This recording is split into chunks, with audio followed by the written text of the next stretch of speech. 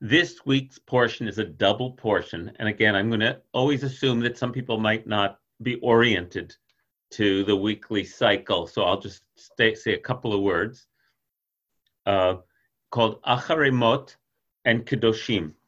Acharei Mot is chapters 16 and 17 and 18 of Leviticus. And Kedoshim is chapters 19 and 20. Or does it go all the way to 21? Let's see. No, just 19 and 20. And they're paired together, as I said last week, they're paired together along with several other partner Torah portions during years when it's not a leap year. Excuse me. During years when it's not a leap year. Because when it's a Jewish leap year, I've got something in my throat, excuse me.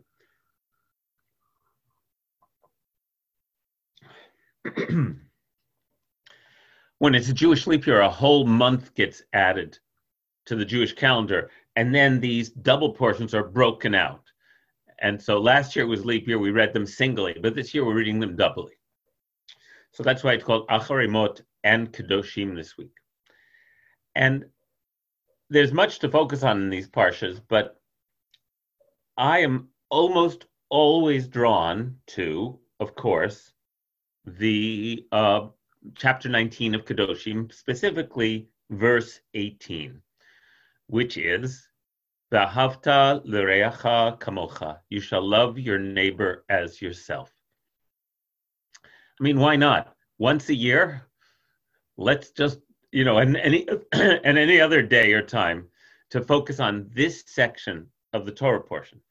So I want to tell you a little about chapter 19, and then I actually don't want to focus on love your neighbors yourself, but I want to focus on a verse that comes directly before it, which again, we've studied together, but bears repeating forever. And I will get to that shortly. This parsha is called Kedoshim, because Kedoshim means holy in the plural, because the parsha begins, Atem tiyuk toshim, you shall be holy, for I, Yud He Vav He, source of life, your God, am holy. So I always spend a lot of time, especially with the bar and bat mitzvah kids, talking about what's this word holy? And I don't want to focus much time on that today, but we throw it around a lot. The word kadosh is a word that people who only know some basic Hebrew words are going to know, because kaddish is something we recite that comes from the word for holiness. You froze for a moment, Rabbi. Gwen? You froze for a moment. Oh, really? Okay. I'm back. Did you miss anything that I said? Okay.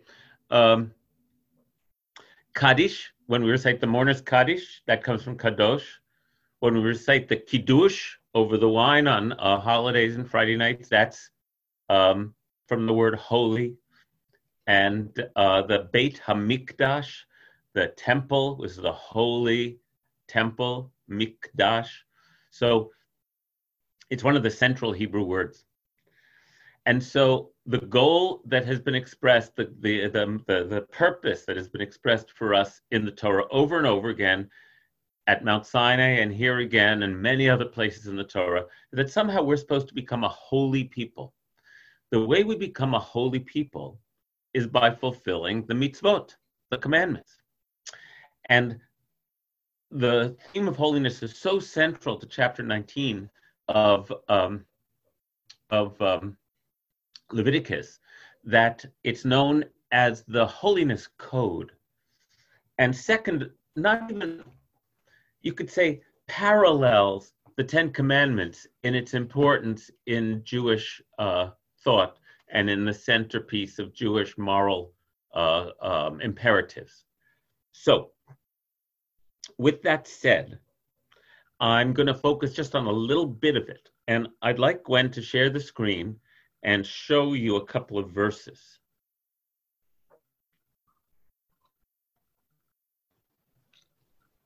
About to do it.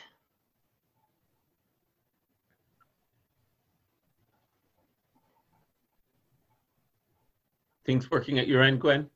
Yep. Oh, okay. It just wanted to hide. Okay.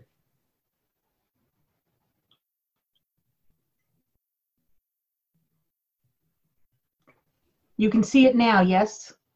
Only that says Gwen Tapper has started screen sharing. There we go. Okay.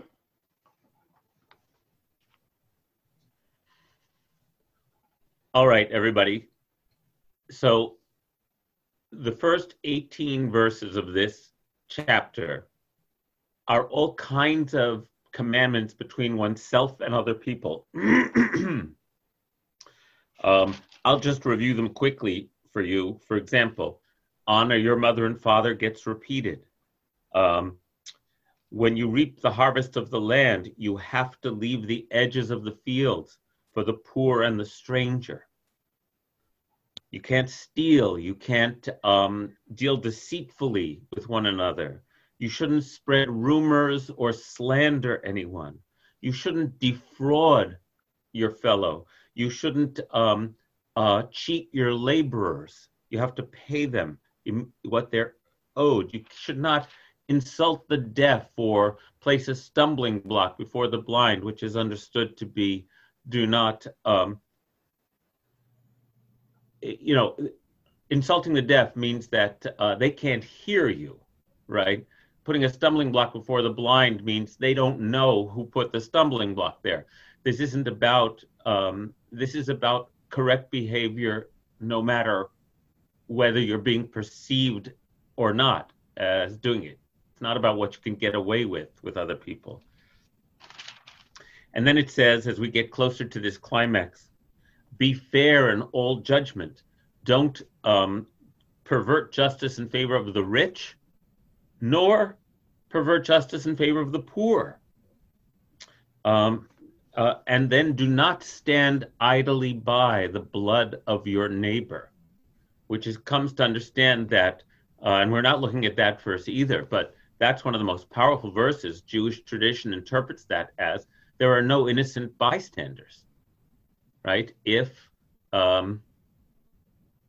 you have an opportunity to help and you don't, you are partially liable. You're not guilty, but you're responsible. The way Abraham Joshua Heschel said it is that in a free society, some are guilty, all are responsible, which sums up this idea of Kedoshim perfectly, because the goal of Kedoshim is to create a holy community. There's no such thing as someone who they alone are a saint, because holiness is a characteristic that manifests here, and the goal is in the interactions between everyone. That's where a holy society will manifest. And again, I'll say, my understanding of holiness is that you create a vessel in which you can sense the presence of the divine. And if you don't treat others as having been created in the divine image, then there's no opportunity for the divine presence to be perceived, because you're not behaving in a way that allows it to be perceived. Again, I'll share a very famous Hasidic teaching that many of you have heard before, which is that the Kotzker Rebbe asked his students, he was a 19th century Hasidic leader, he asked his students, where do we find God? And his students say, hold on one second. His students say, well, doesn't it say the whole earth is filled with God's glory? Which is to say that in human affairs, God can be absent, right? The presence of God can be absent in human affairs. Even if the glory of nature testifies to the presence of the infinite every moment of of creation, here in the world of moral behavior that humans occupy, we have the capacity to eject the presence of God.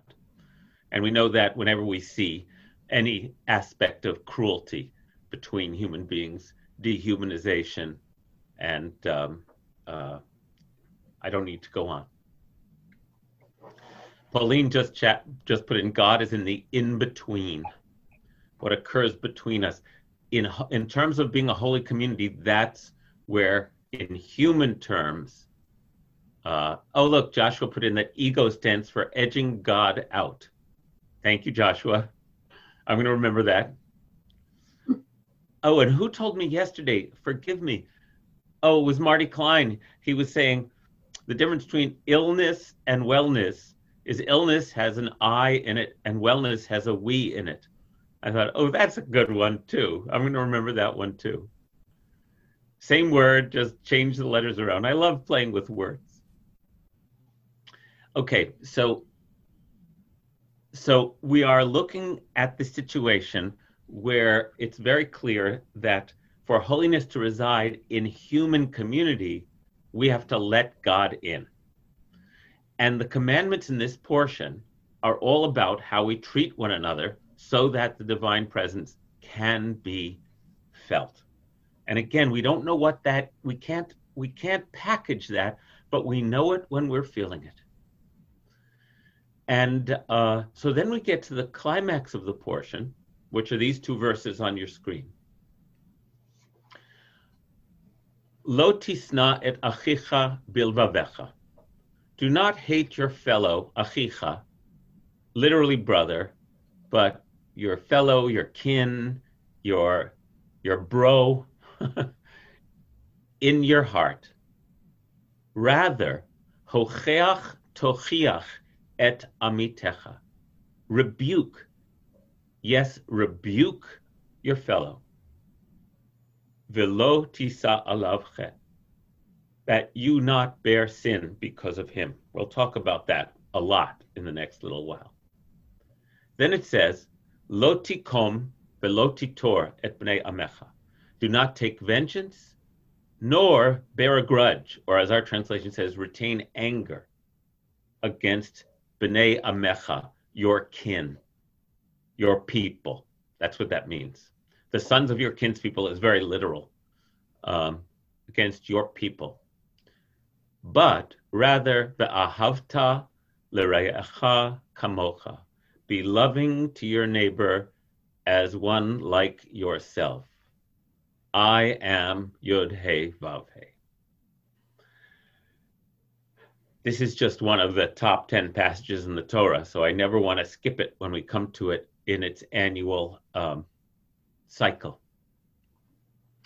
So the first thing, again, I want to say to frame this is that it's crystal clear. I think it's irrefutable from the way this text is structured, that loving your neighbor as yourself is not a feeling. It's not the feeling of love. It is loving behaviors. These are because it is the climax of 18 verses of what are considered to be behaviors that show love. Whether it's making sure the poor have enough to eat, making sure you don't take advantage of someone who doesn't know better or who can't see or can't hear or in some way is unable to take care, that you don't, that fairness regardless of the station of the person you're dealing with is a kind of loving behavior.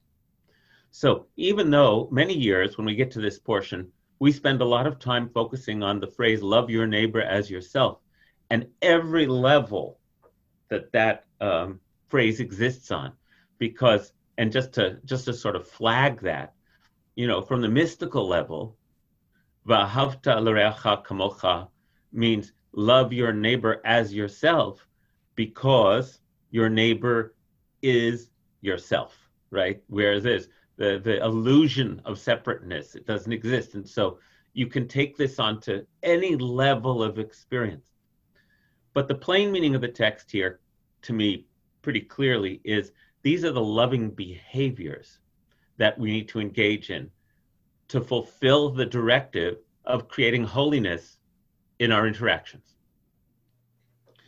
So it would seem to me, so with that all said, does anyone have any questions or comments that you want to express right now?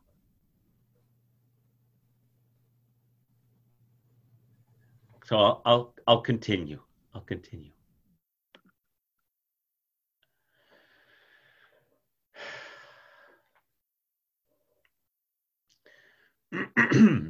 So I never get tired of reflecting on what it means to rebuke someone. Rebuke, tochiach, might be translated also as admonish, or in more than one word, point out their negative behaviors. That's what it means. You need to be loving to someone you care for. You need to figure out, you must point out their negative behaviors, their wrong directions, their places where they might not know what they're doing, and you want to try to help them see what their behavior is. And the Hebrew word hocheach, tochiach, it's repeated twice. Hocheach means to rebuke, reprove, admonish. That's what it means. It can also mean scold, but we don't have to, as you'll see, how can scolding someone, we then have to ask ourselves the question, how can scolding someone be an expression of loving your neighbor as yourself?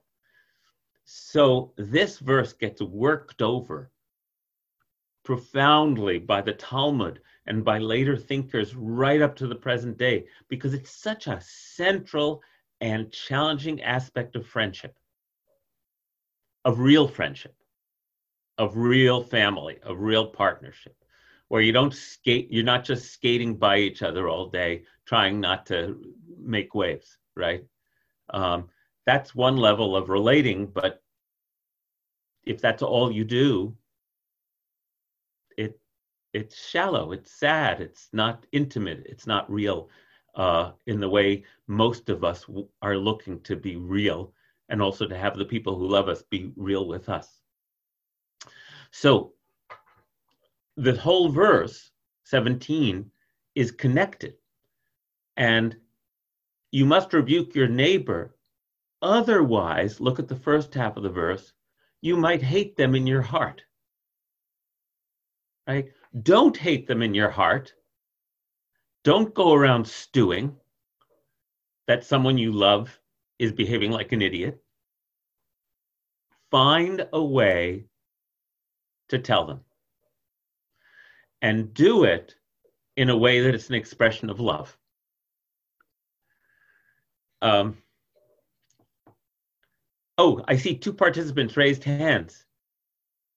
Gwen, you're muted. Yes, I can't raise my hand because I'm muting it. I just wanted to say the Maharal in his book Derek HaChaim, which I learned, talks about that to rebuke somebody you don't know, you first have to understand completely where they're coming from. You have to get to know them before you can rebuke them. Exactly. A good answer. And can you note who else is raising hands, Gwen? Yep, Meg and Amy. Great.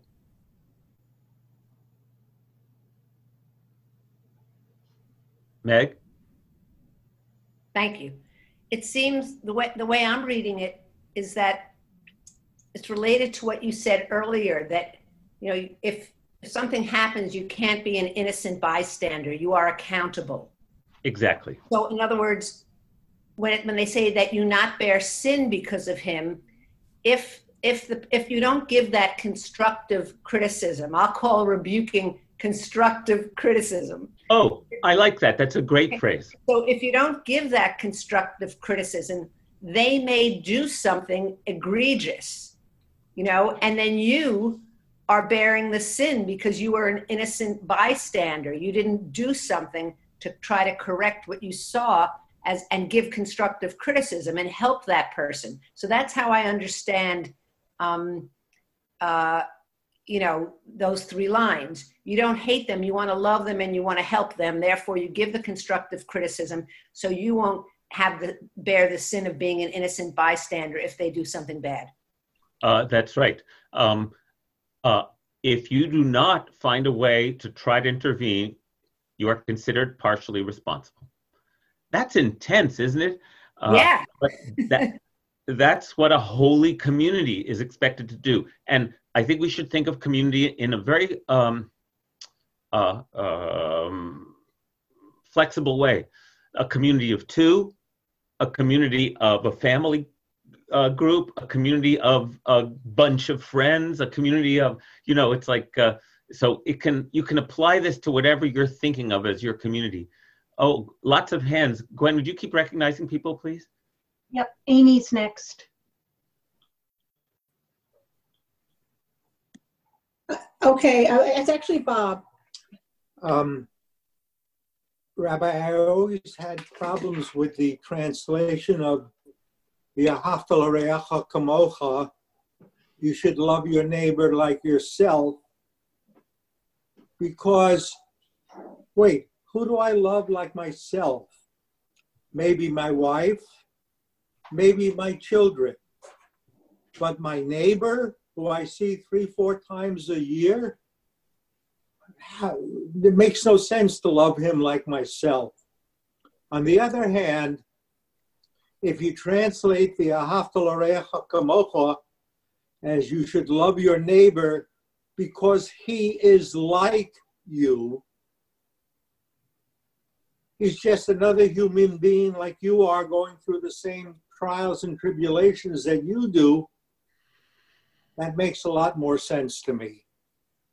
Thank you, Bob. And that's a legitimate translation, which you just gave, because the Hebrew is ambiguous to say, no, what's the word for multiple meanings, not just ambi, right? It's multiguous, because it bears, the word kamocha can be read all kinds of ways, like yourself, as yourself, is yourself. But I also want to add, Bob, that again, I think it's important not to confuse the love that is eros, that is the feeling that we have towards certain people in our lives, with the love that is the love of how we behave towards other human beings, just like you said. And I think it's pretty clear, Hebrew has also a lot of, ahavta can mean a lot of things to love. In this case, based on the context, it seems to be about your loving behaviors. And yes, if you see the other person as a human being like yourself, that can solve that difficulty. Thank you. Who's next? Sam. Oh, two things. One, last week you said, you might be getting to this later or something, I don't know. But last week you said with the tamei thing, when it says tamei twice, that means there's a double meaning. Is there the same thing going on with rebuke? Yeah. And first, and also, sorry if I missed something earlier, but you are not to hate your brother in your heart. Could that mean both, like a sense of like, don't hate your brother, but also if you have issues with your brother, don't keep it bottled in? Thank you, Sam. You're doing a great reading of this. Yes, first of all, in biblical Hebrew, when a phrase gets repeated, it means that it's emphatic. So tamei, tamei means impure, impure, or last week. And here, hocheach, hocheach, rebuke. Yes, rebuke. It's in just plain biblical Hebrew, it means emphasis. But in Hebrew, in interpretation of the Hebrew, why does it say it twice? And I'm actually going to share with you, I think I have a couple of teachings that explore that. But keep in mind that repetition is an opportunity for creative interpretation, not for the final word. And it just creates this beautiful opening to talk about what is being emphasized here. And yes, the other thing you said, Sam, about don't hate your brother. Absolutely. Hate your fellow.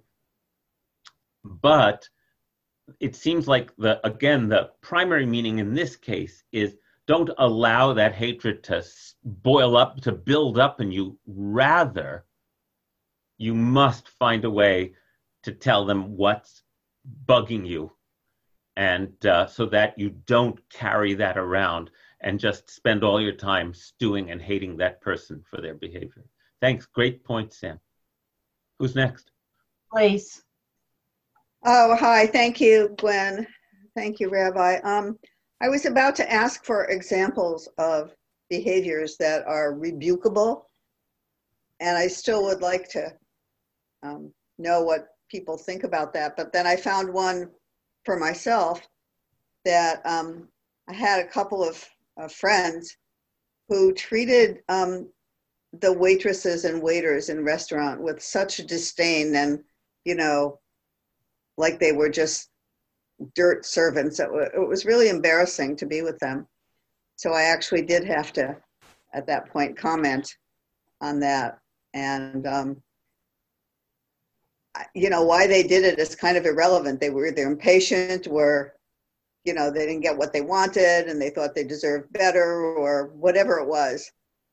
So that was one example that I thought of. And it's pretty small in terms of, you know, horrible behavior, the horrible behaviors that one can do. But I'm kind of wondering if anybody else has any examples of things that they have had to, I like what Meg said about constructive criticism, they've had to rebuke or make comments about or try to bring to other people's awarenesses. So anybody who wants to chime in, thanks. Yeah, rather than chime in with your hand, if you want to respond to Blaze's question, put that in the chat feed, and then we'll be able to see them in a little later in the class. Okay. Who's next? Roberta. Roberta. Yeah, thanks, Gwen. Yeah, actually, what I was going to share is, I think, directly responsive to what Blaze read. The whole issue of people wearing masks or not wearing masks right now in the time of COVID, it's a huge issue here in North Carolina. And I was thinking, why rebuke twice? For me, it's a reminder, okay, if my goal is actually safety and awareness and creating this collective container, there are many ways to rebuke. So, you know, rebuke doesn't mean necessarily calling someone out, right? It means calling people in. So, and I've tried many different things in my neighborhood, and some successful and some not. And what I finally realized is that just when I wear a mask and I move out of the way, that is the form of rebuking that actually works for me. And it's not rebuking the person, you know, it's not demonizing the person. It's changing the karma, I think. And the other thing I wanted to say, everything that you're saying, Jonathan, about innocent bystander and intervening and learning skillful means to intervene.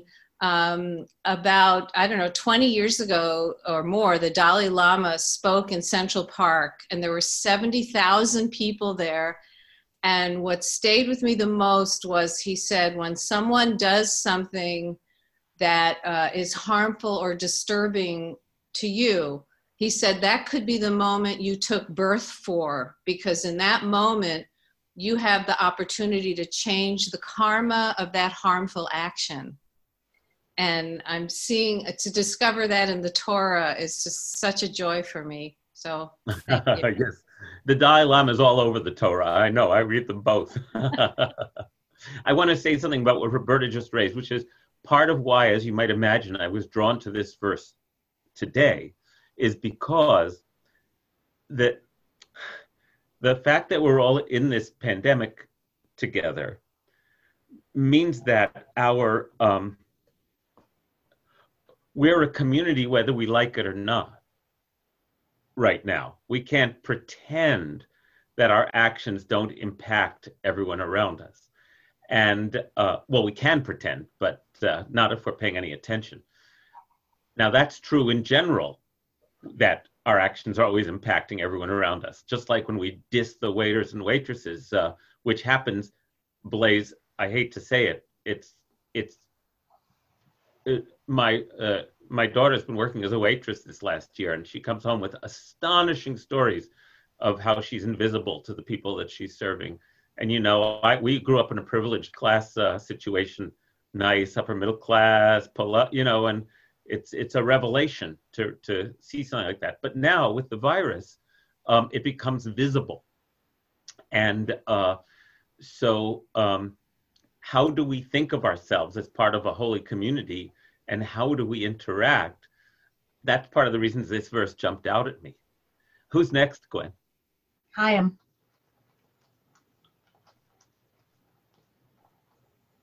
Hi. I guess my thought came to twist around the Ahavta L'Orecha Kamocha, because one of the things I think about is how much do people love themselves? So if you talk about the way our society looks, and, you know, whether you don't like another person, you might be liking that other person just as much as you like yourself. If everybody liked themselves as much as would be wonderful, we wouldn't need all the psychiatrists and psychologists and lots of other things going around. So part of it, I think, is we have to learn to love ourselves and respect ourselves, and then we can love our neighbors as ourselves. Thank you, Gary.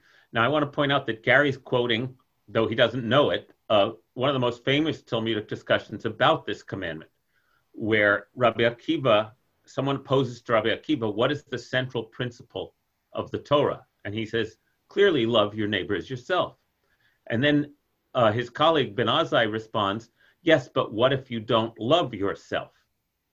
Right? So that is a conversation that's been going on in Jewish circles for over 2,000 years. So thank you, Gary. However, and Ben Azai says, therefore, the key commandment of the Torah is everyone is made in God's image. Because that way, it's not about whether you love yourself. It's about that you are looking at another person who is of infinite value and needs to be treated as such. However, we keep slipping away from the point I made at the beginning, which is that the plain meaning of this phrase in context is how you treat people in a loving way.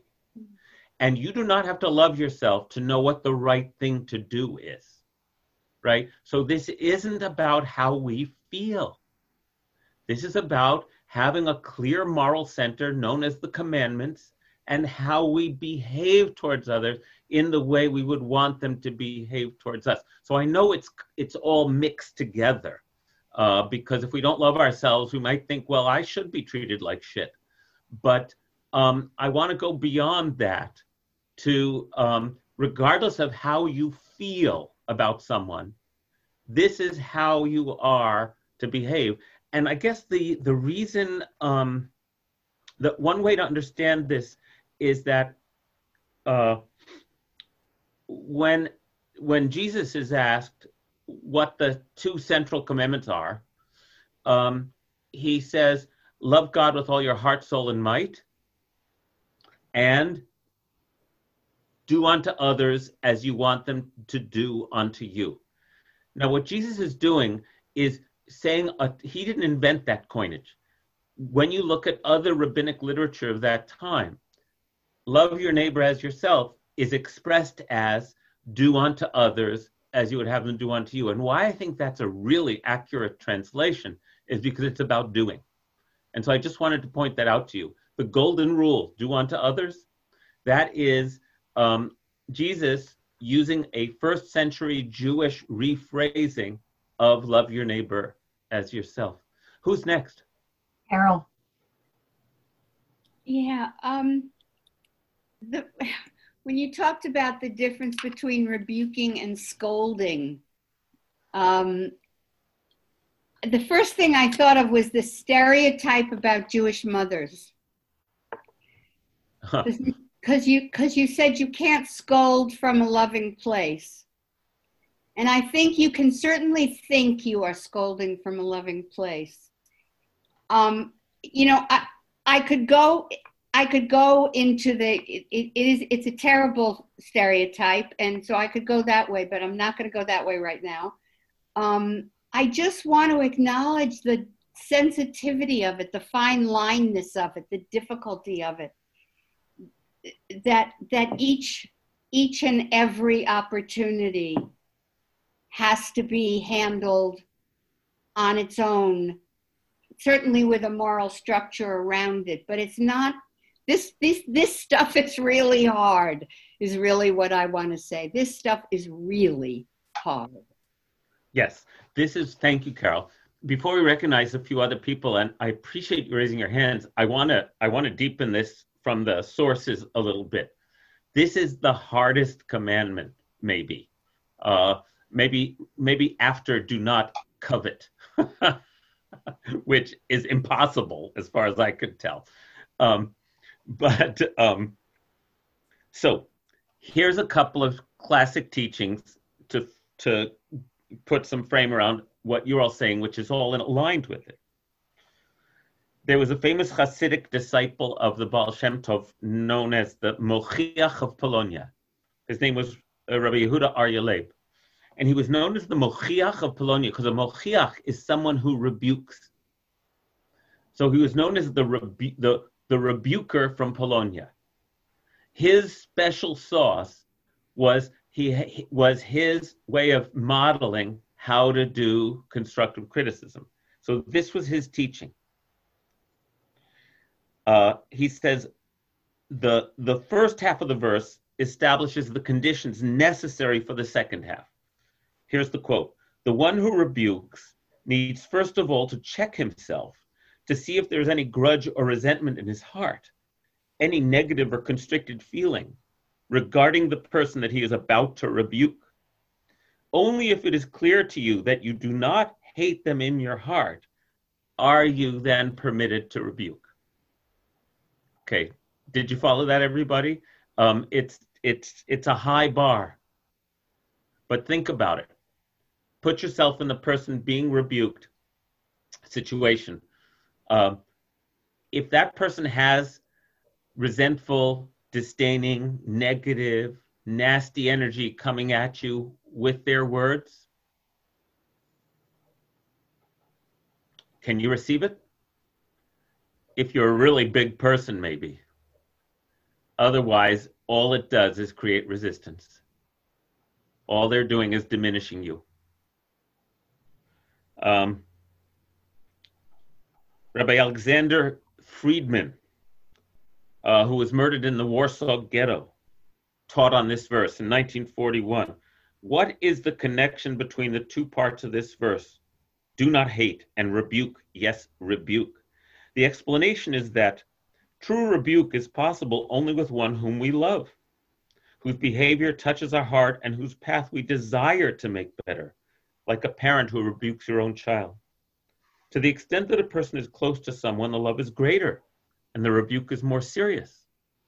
And the rebuke that comes from love has greater influence. You cannot rebuke one whom you hate. And in any case, the rebuke would have no effect.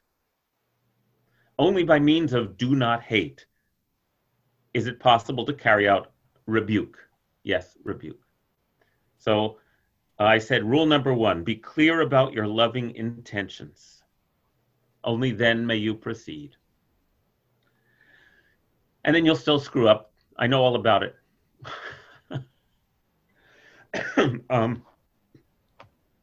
The Baal Shem Tov says, and there's this great phrase here, lo tisa alav chet, do not bear sin because of him. So again, the plain meaning of the text is that if you don't intervene, you're partially responsible. The Baal Shem Tov reads it, lo tisa alav, don't place on him your sin, and says, one can only give rebuke if you're willing to rebuke yourself first. That is, if you recognize that there is within yourself a bit of the other's wrongdoing. So read it as, don't put all the sin on them. So again, that's a high level of awareness. For me, honestly, most of this happens in the car. It's like I'm hating the other drivers. I'm chewing them out. I do this like as almost a reflex. I really work at this. And then I make a mistake. Like I've drifted across the line, or I forgot to do this. I go, oh no, now they're going to be saying that about me. So all I know is when it comes to driving, I'm definitely partly guilty. And I try to temper what I'm doing that I learned at my father's knee, to the other drivers. I'm going to share a couple more teachings. So rule number 2 is examine yourself for the same negative qualities or actions that you find yourself wishing to rebuke in others, and be humble and not self-righteous in your efforts. Now, the Rambam, and I really like this one. I did a lot of reading about this morning. The Rambam's in 12th century Egypt and wrote a gigantic compendium of Jewish law and practice. And he spends a lot of time on how to rebuke. Let's see, I just want to find the right quote for you. Here it is.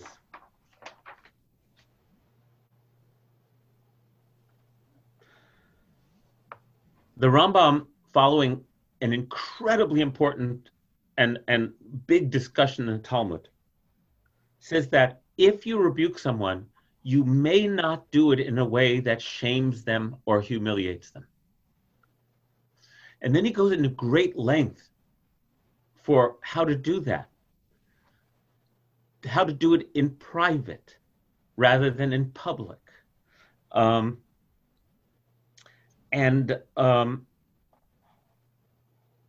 He reads that you not bear sin because of him as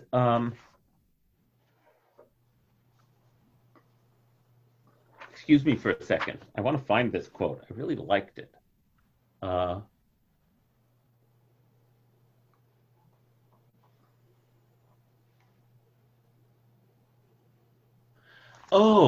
That if you rebuke someone in a way that shames them, you have sinned. And you're bearing a sin because of him, but not because of him, but because of the way you treated him.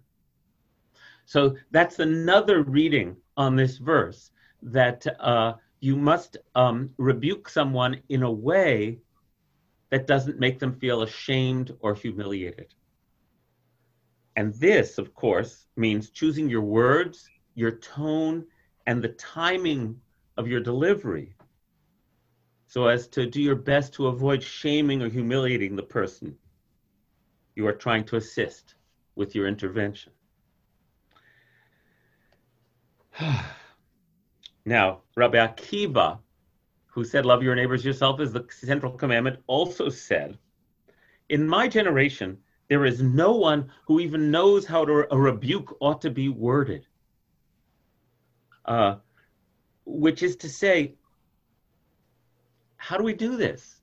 If we're angry all the time, if we're constantly trying to think about what we should say to this person about their behavior, is there any way to offer a rebuke that is thoughtful and loving? And I know that the reason Rabbi Akiva says that, just to remind us that this is a very, very, as Carol said, incredibly challenging commandment to fulfill. I read a contemporary rabbi who said that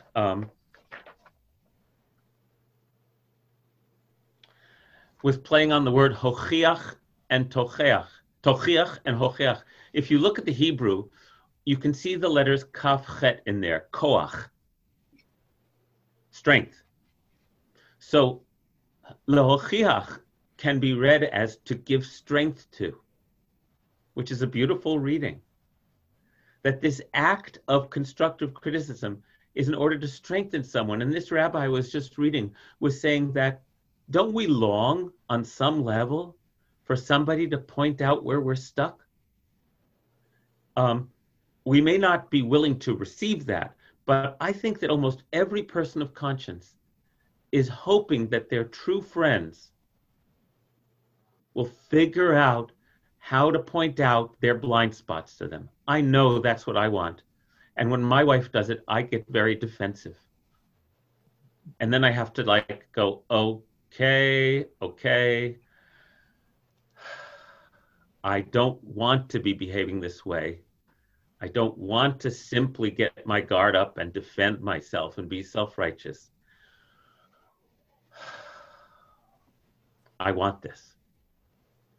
So I just wanted to point out that beautiful teaching, that this can also be a way of giving each other strength.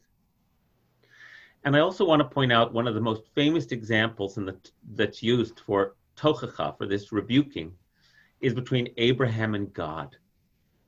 When God says, I'm going to destroy everyone in Sodom, and Abraham steps forward and says, first God says, should I hide from my beloved Abraham what I'm doing? And then he tells Abraham that he's going to destroy Sodom and Gomorrah. And I always read that as God looking for an intervention. And Abraham, right up to the Kadosh Baruch Hu, right up to God, steps up and says, will not the judge of all the world do justly?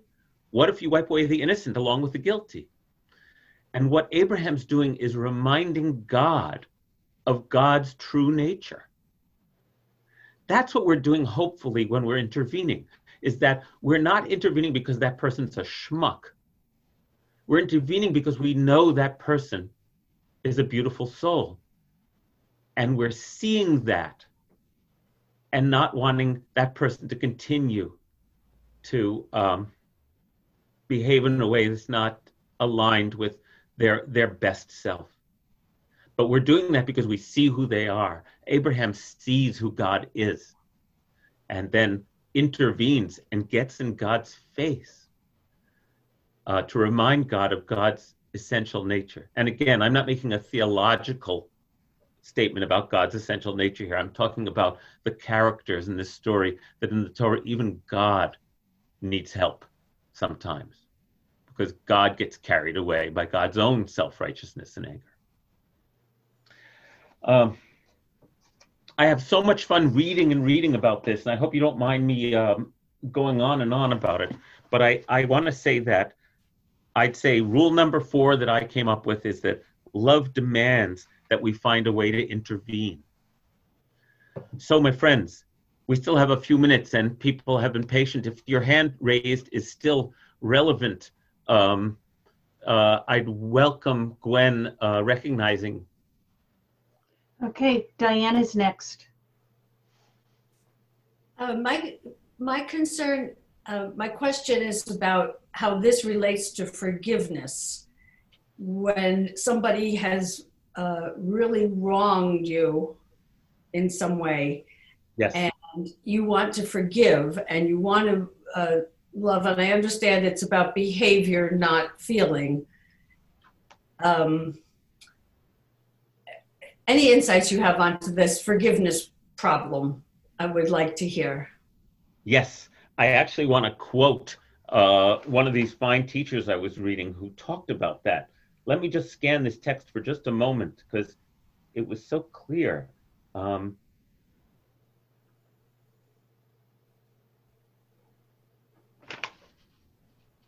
It's the Rambam who brings it up. Let me just see if I can find it.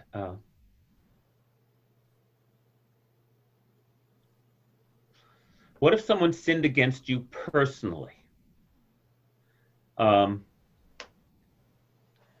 the Rambam's take on that is, if someone sinned against you personally, you really have to be careful and be extremely gentle in your rebuke, so that you're making certain you're not just coming to him in order to chew him out.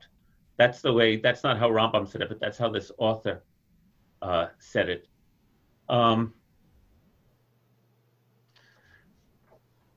Diane, I can't find the source I was looking for. That's an excellent question, and part of the incredibly sort of delicate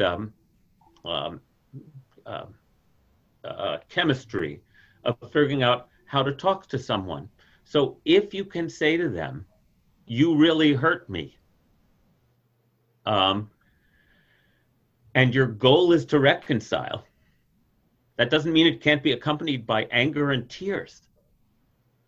But I think it has to do with, now, a lot of the time when something bad happens to me personally from somebody small, or I can let it go. I can say, oh, they're having a bad day, and it washes away. And then sometimes it sticks, right? And you find yourself stewing over it. And sometimes forgiveness is not about wanting to reconcile, but it's about wanting to let it go for one's own sake. That's right. That's right. You want to let it go. But what if you can't let it go? There's no reason to rebuke somebody over everything. We're all constantly transgressing all the time, and if we're in a good space, we brush it off. But then if we're not careful, we notice that it's building up. And if it's someone whom we are in a holy relationship with, and not somebody we can just sort of like put on our social face and smile and wave, but if it's just damaging the intimacy of our relationship, we have to find a way to let them know. And so I think all the guidelines remain the same. Are you doing it out of a place of self-righteousness, or are you doing it out of a place of wanting loving connection to be restored? Where are you coming from?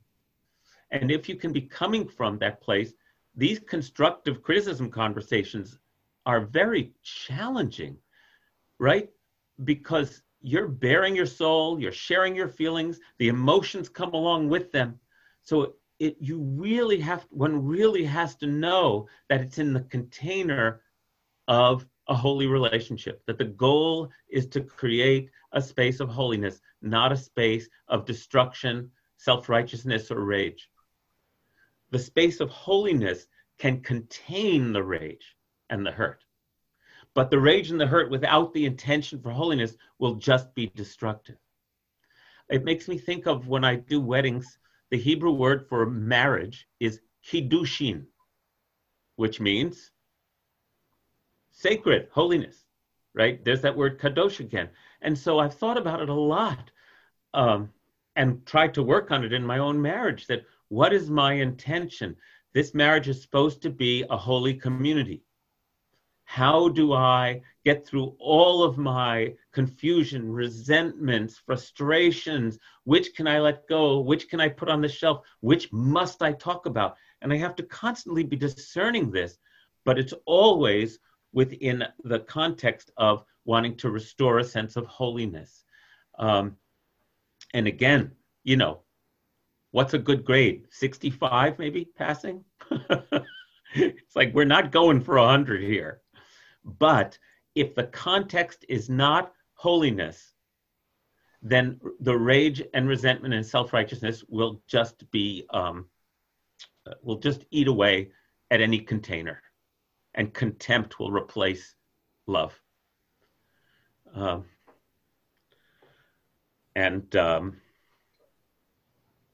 I love that you came to class so that I could say that out loud, because I'm constantly talking to myself, especially right now when we're spending so much time together, right? If we're with our families, or if we're alone, I hope you're spending plenty of time together in other ways with people who love you. There were some beautiful comments that I didn't get to read, and I thank you. And I'm sorry that I couldn't recognize the folks who raised their hands. I think now that we're getting the hang of this, at first I thought an hour would be like impossible to manage, and now I hope and trust that you feel still engaged and attentive, even as we've reached the hour that we scheduled for this. I think I'll talk more about it on Shabbat in some context or other.